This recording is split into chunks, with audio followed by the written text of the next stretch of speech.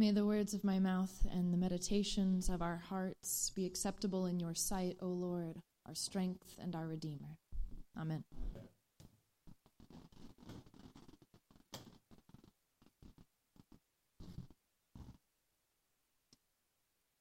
My dad fancies himself a funny man. When I was young, he would embarrass me by snickering and pointing and elbowing me every time we walked past the women's lingerie section at Walmart. When I say young, he still does this. He used to tell me that I had two twin older brothers. I'm the oldest child. He said that I used to have two twin older brothers who had behaved badly, and the story changed each time. They had behaved badly by not buckling their seatbelts or not eating their dinner or fighting in the back seat with their siblings, and that was why he had to kill them.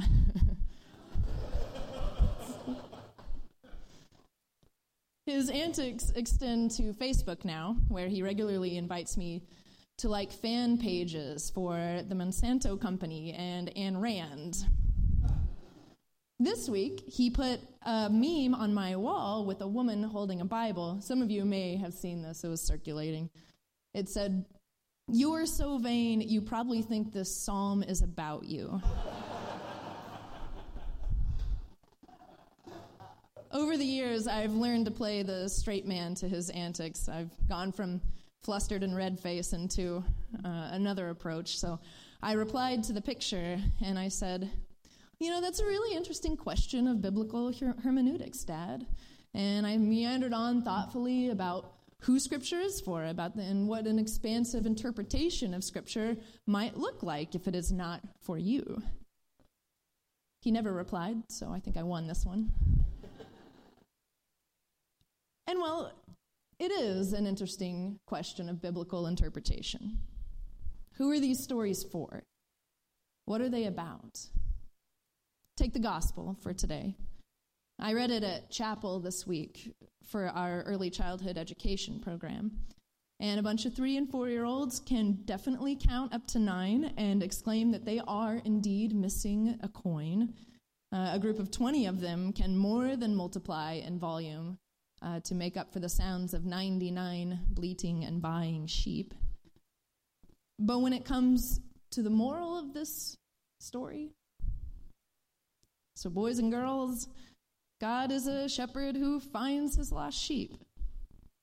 God is a woman who sweeps her house and finds what she's misplaced. I felt a little lame.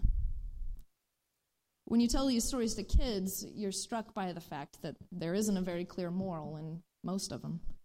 These aren't Aesop's fables, no warnings against the witches in the wood. Nothing really about the virtues of unselfishness or truthfulness.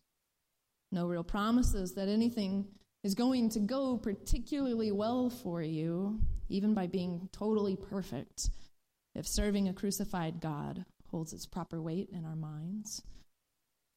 That's why I am dubious when people tend to equate Jesus with a Zen master or a teacher of timeless truths or a dispenser of any sort of good advice. Which one of you, Jesus asks, wouldn't abandon 99 sheep to find that one missing sheep?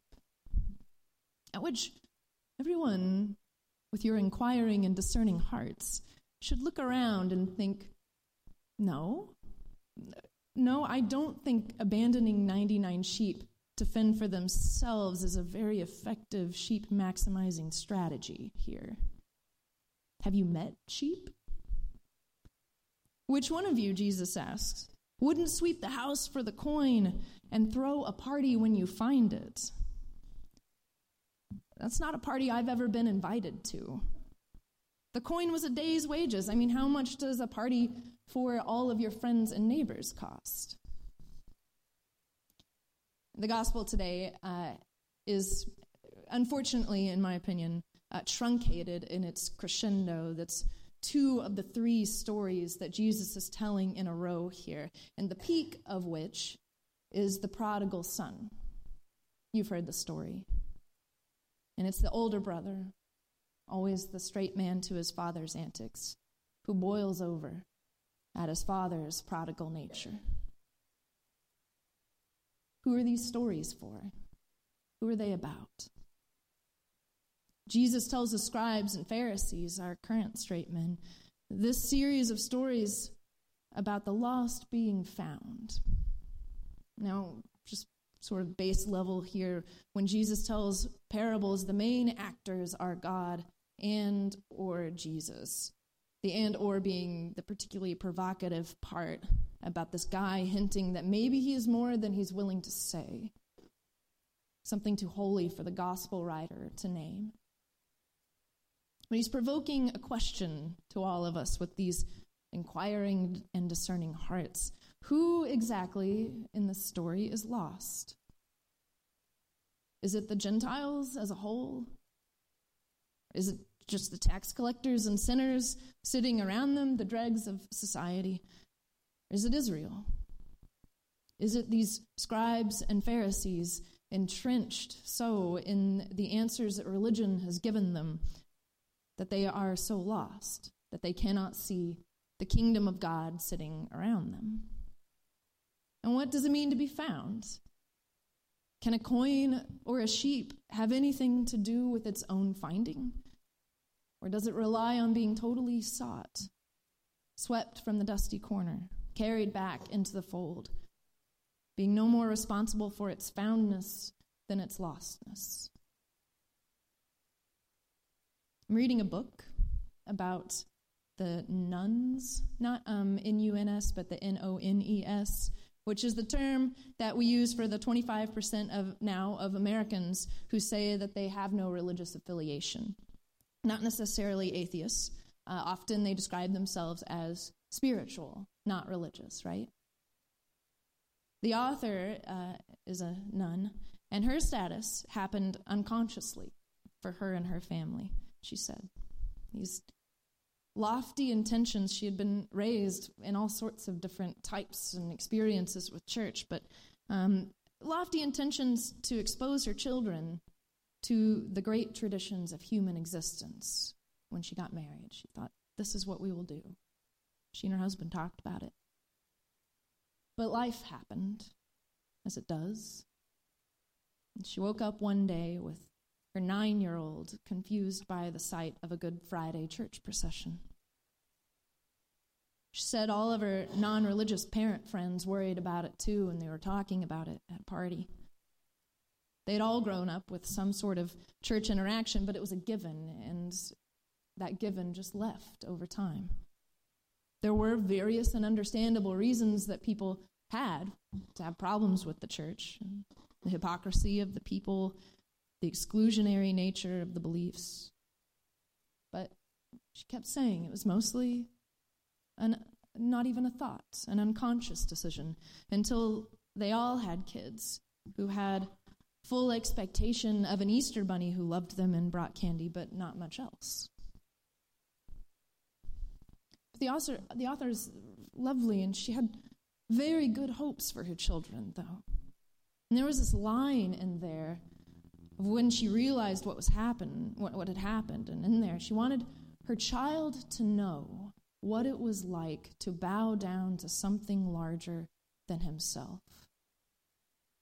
I'll call it humility, though she didn't.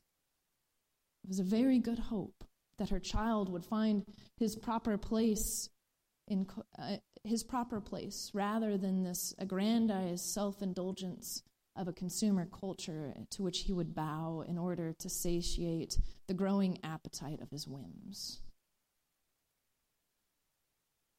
The problem is that to bow to something larger, there must first be the admission of something larger, spoken about by the ones who have come before, a handing down of practices and parables that ask more questions than they do dispense answers. G.K. Chesterton said, "The riddles of God are more satisfying than the solutions of man." The worthiness of the pursuit of the mystery, the discomfort of kneeling, the burn of the wine, that this is the blood of God. You are taking it in, and when you do it, you are being taken in as well, drawn past the consuming mystery of your own soul and into the deep and dazzling darkness. It is something like being lost. It is there where you know what it is like to be carried. It is there where you are fed with spiritual food and drink meant to awake your parched sense of wonder, the glimmer of your compassion, to open your eyes to the world around you. These stories are about you too.